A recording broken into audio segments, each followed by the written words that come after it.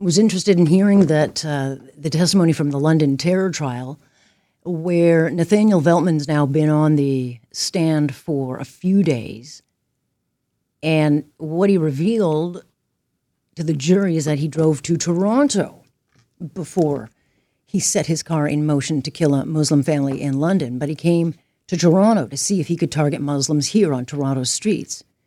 He had told the jury he had an urge to commit violence, so he put on a helmet, he put on a bulletproof vest, and then he saw a young group of Muslim men and wanted to run into them. He wanted to run them over, but he panicked, drove back to London.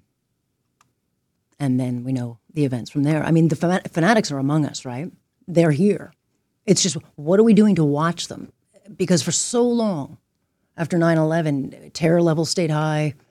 This was a daily conversation about watch lists and, who's on the radar. But, in 2023, it's not really a daily conversation, not until Israel was attacked 11 days ago, and now it's a real concern. Are there lone wolves out there? I mean, the U.S. has now heightened its terror levels.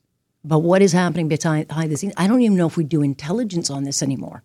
I mean, we've had attacks. We had the Danforth attack. We had the Incel van attack. But is anyone able to watch for the old lone wolves?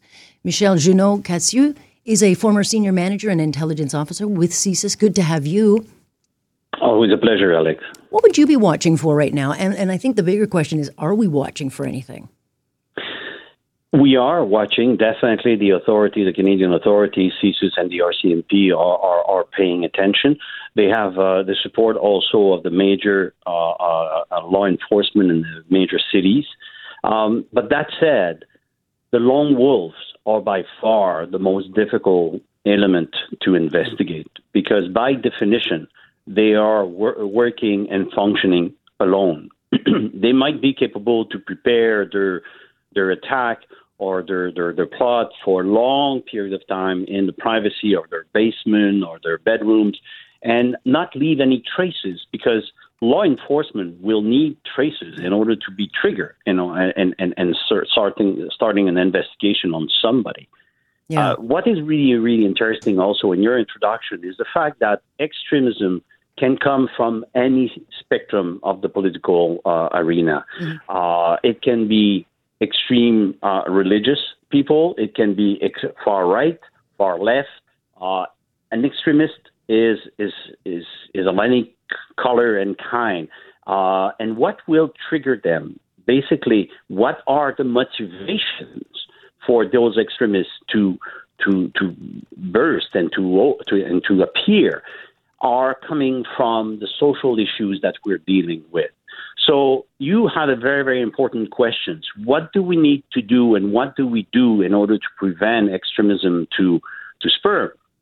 We need to pay attention to the social tensions and the social issues that are appearing from time to time in our society. Yeah. And that is the responsibility of our political leaders to be capable to address those issues. Because when law enforcement is involved, it's like the tail trying to swing the dog. It's the opposite. It needs to be. It's the tail end of the problem.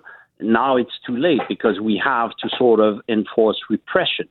What we need to do is we need to be on the preventive preventive side by sort of watching what are the social issues, why some people start hating a particular group of our society, what's going on in this particular group that create political tensions and emotional tensions, because those political tensions will turn into emotions, and those emotions will become the motivation for somebody to act.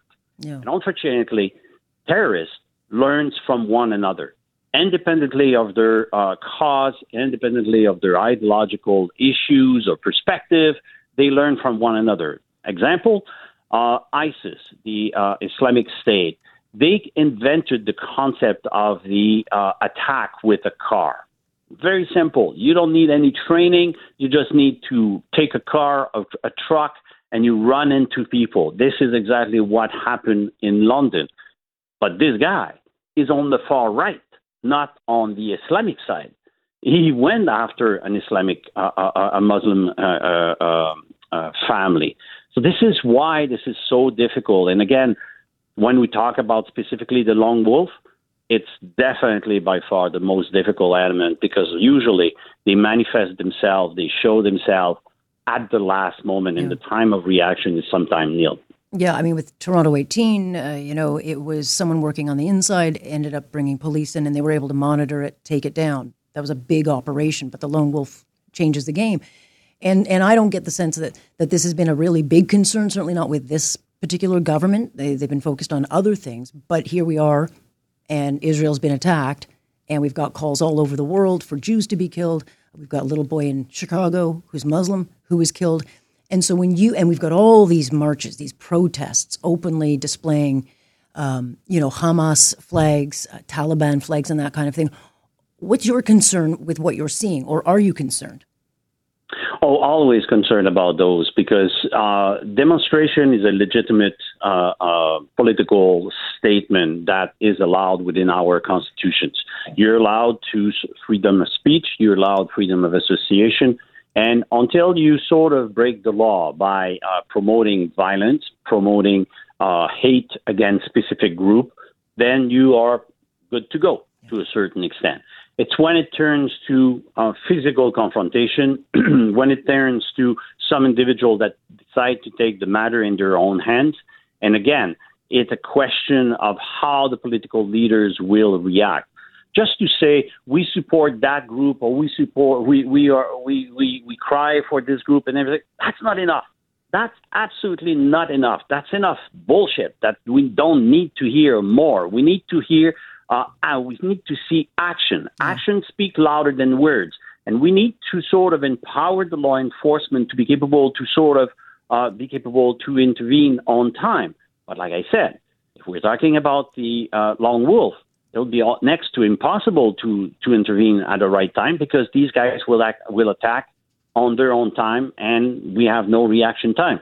So therefore, we need to return to the government, we need to return to the lawmakings, opposition and leaders, to be capable to work together in order to diffuse social issues and social tension that we see appearing sometimes offshore. Sometimes it's not always created within our country. Mm-hmm. And that is also another challenge, because this is sort of exported tension that comes from another country that comes to our shore, and we have to deal with this.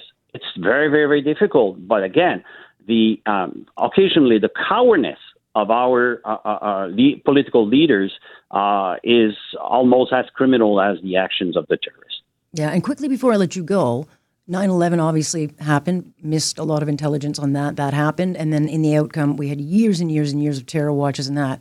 Given the event and the gravity of the situation we're looking at, and I'm not sure if the temperature is going to go down on this thing, do you believe that this should be a conversation? Do you believe that the terror level should be brought up in this country? Or would that be overreaction to you? No, I think it's too early at this point. I don't think that we have any indicators that necessitate sort of to deploy a greater arsenal of enforcement. I think the law enforcement are currently equipped to be capable to sort of watch the evolutions of the situation abroad and in Canada. Hopefully we'll be capable to sort of monitor the groups that are the more vocal and potentially dangerous, and being capable to intervene on due time. Yeah. But we came a long way from 9/11 to a certain extent. Even before with Air India, for example, the commissioner that investigated the case after the fact and after the trial finished in catastrophe, even if we had the right individuals, we learned that at that period of time that Canada was extremely naive and lacked experience and maturity in dealing with the issue of terrorism and just kind of violence. The law enforcement and particularly the justice systems have gone a long way, and now we're starting to understand a little bit more. We still should see a judge specializing in judging terrorist issues, because they are a different kind of criminality, different than robbery or murder. That kind of criminality is very specific, needs to be understood, the ramification, and that needs to one day be addressed by the justice system, which currently seems to be quite overwhelmed with already dealing with normal criminality. I'm not holding my breath. I'm not holding my breath, but I'm hopeful. Michel, I very much appreciate your time. Thank you. Thank you, Alex. There you go. That's Michel Junot-Katsu, and not mincing any words. And I have no hope in the justice system. We don't even have judges. We don't even have clerks. But it certainly is part of the conversation.